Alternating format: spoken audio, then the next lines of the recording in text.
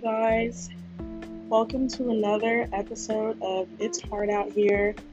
I apologize for taking a long time to publish the next episode, but I kind of got caught up in my life problems and had a little mental breakdown, which brings me to today's topic.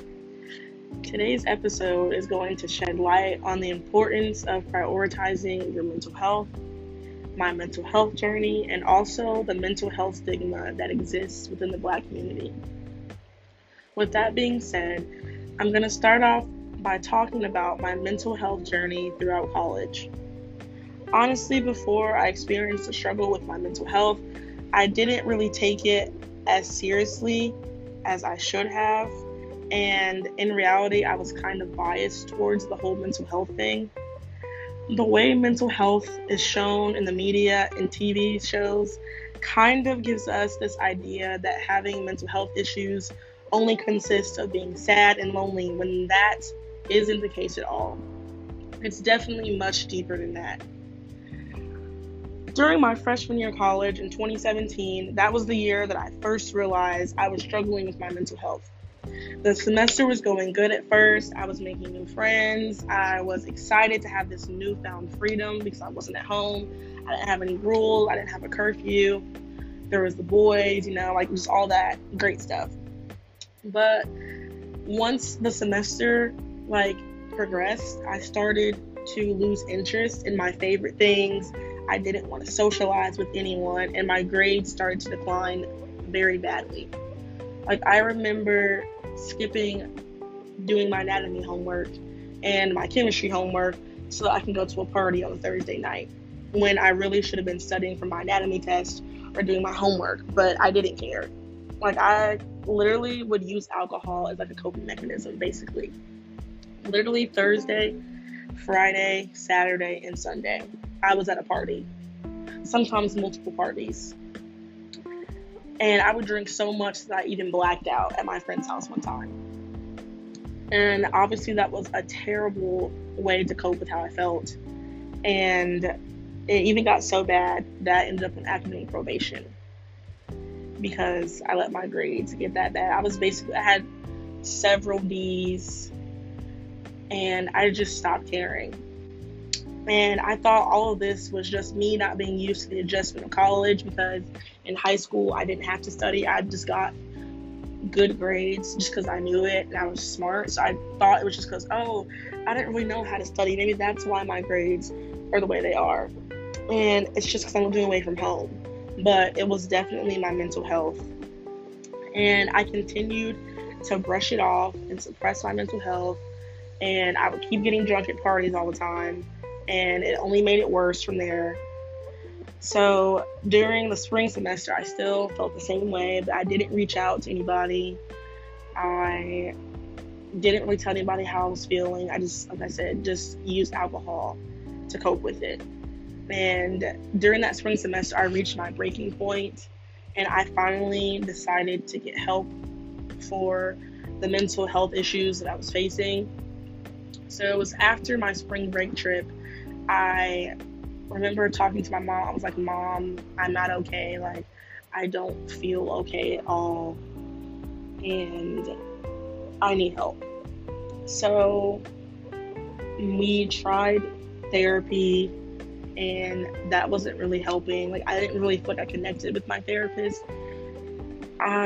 She didn't really help me. I didn't really feel like I could come to her, but still, I felt like she was almost judgmental towards what I was going through. So that didn't make it any better. So I stopped going to therapy and continued to push it off and brush it off. And I was over my parents' house, and this stuff just escalated. And I remember I wanted to just end it all right there. So I called my friend. I was like, hey, I need you to come get me.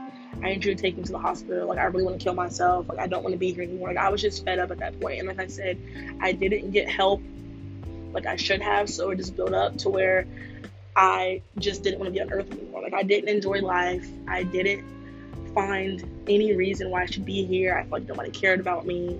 I just found no enjoyment when I got up every day. So I was like, I called her. She came here as fast as she could. She took me to the hospital that was closest to my house, and I committed myself. I was like, hey, I'm here. I tried to kill myself. I don't want to die. I just want to escape the pain, so I really need help. So they committed me. I was literally such a wreck. I was so emotional. Like, I could barely talk. I was just, I don't know. There was just so many thoughts going through my mind. Like, I was like, I wish I would have gone through with it. But at the same time, I was like, I'm only 19. I have so much to live for.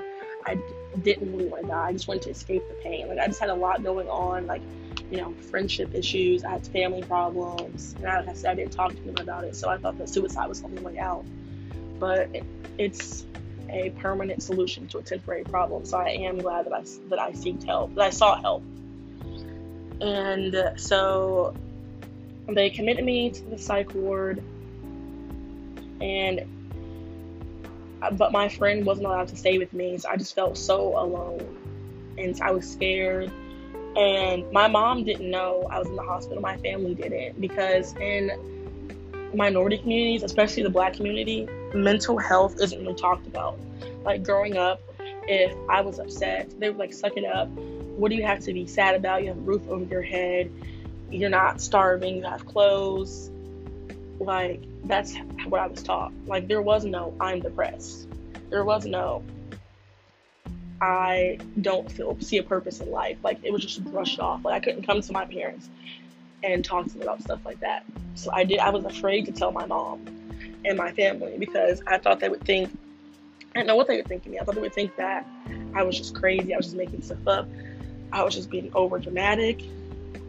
So only people that knew was my friend that took me to the hospital.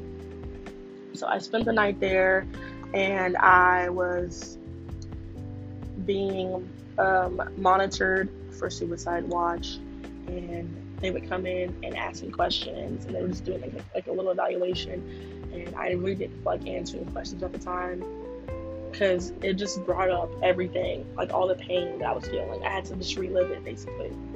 So in the morning, the ambulance arrived, and they took me to a mental health treatment center. And we couldn't have any phones there. So like, my stuff was with my friend. We couldn't have anything. Like, I was literally came in a hospital gown. I couldn't even have my own clothes, because we couldn't have anything that had strings on it. So I couldn't have my shoes. I couldn't have anything, because they were afraid that we would use it to hurt ourselves. So I literally was in a hospital gown for hours and hours, until they finally brought me some clothes from there. And I felt so exposed, like, just being in a hospital gown. It was just crazy. Then I had a random roommate that I didn't know, who was also there for the same thing, but I didn't know her. So I was just thrown in with a random person. But so then my first day there was rough, and I didn't have my phone, so I literally had to have them track down my friend so that I could have someone to talk to. I had to use a payphone. So the only numbers I knew were my mom's, my grandma's, and my friends. So those were the only people that I could talk to. And obviously I couldn't tell my dad, because my dad didn't think that mental health was a thing. He didn't believe in therapy. He didn't believe in any of that. So yeah, my first day was pretty rough. I was scared. I was alone. I didn't talk to anybody. I didn't even eat. But the second day, I was when we started getting to the swing of things. Like, I went to group therapy, and I got counseling, and like, the week that I spent there actually wasn't that bad. I met some really great people that I still keep in contact with to this day, and we still check up on each other, and I'm actually grateful for the experience. And it definitely helped me being in there. Like, at first I was against it. I was like, I should never committed myself. I should just went home. But in reality, I really did need help. Like, I most definitely needed help. I was not okay. So it was actually a good experience, and I'm happy that I did commit myself, because I don't think I would have grown to the person that I am right now if it wasn't for that mental health center that I went to. And when I got discharged, I felt so much better. And it was honestly nice being in there, because I didn't have to worry about anybody but myself. I had no phones, so I wasn't checking social media, seeing what everybody else was doing or anything like that. So it was actually a really good experience for me. And I still have my days, where I'm like, I hate it here. Like, I'm not really enjoying life. So it's definitely not perfect. Every day is still a battle for me.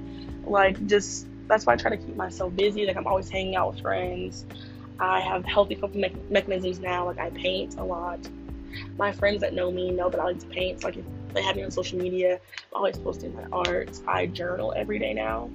So I highly recommend, if you struggle with your mental health, that you journal, because it definitely helps me. And I can look back to a few months ago and be like, oh, hey, I was feeling this way. I'm doing better now. I don't feel that way anymore. And I also make playlists on Apple Music. That music definitely keeps me going. And yeah. And now I do have the support of my family. They're starting to get more of an understanding and acceptance of it, because it happened to me and I didn't want to take my life. So they've gotten better. They've definitely gotten better. But I wish there wasn't such a stigma on mental health. And I always tell people, you don't have to be crazy to seek therapy. If you feel like you need help, it is okay to seek help. And yeah, just try to, like I was just said, you reach out to people. Just try healthy coping mechanisms like that. Also, I would like to say, if you are battling mental health, it is okay. If some days you don't feel like doing anything, it is okay. Like, everybody heals at different paces, and healing is not linear. There's going to be ups and downs, and it takes time. Like, I'm still healing. I'm still getting better. I'm definitely still getting better. And sometimes even my medication doesn't help. Sometimes it makes it worse, and it makes me tired. And there's some days I don't feel like doing anything. But I just try to remind myself that I am here for a reason. My life does have a purpose. Like, there's so much to live for. And if you ever feel like that you're not meant to be here, that no one cares about you, I just want you to know that I care. And you can definitely reach out to me. I will list my socials below. I'm here for anybody who needs to talk. And I also, like I said, struggle with realizing that I am here for a purpose. Like, I'm only 20. I still have so much to live for. Like, there's so many things I haven't experienced. So that's really what kind of made me think, hey, I really don't want to end my life. Like, I haven't got to experience traveling where I want to go to. I'm still in college. I haven't reached my full potential in my career. I haven't got to find the love of my life yet, and have kids, have a beautiful family. So there is so much to live for, even though it may not seem like it.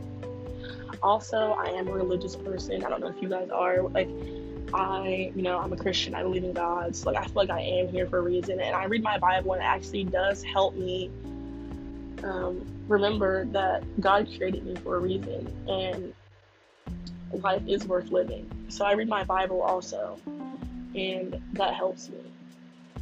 But this concludes the 3rd episode of my podcast.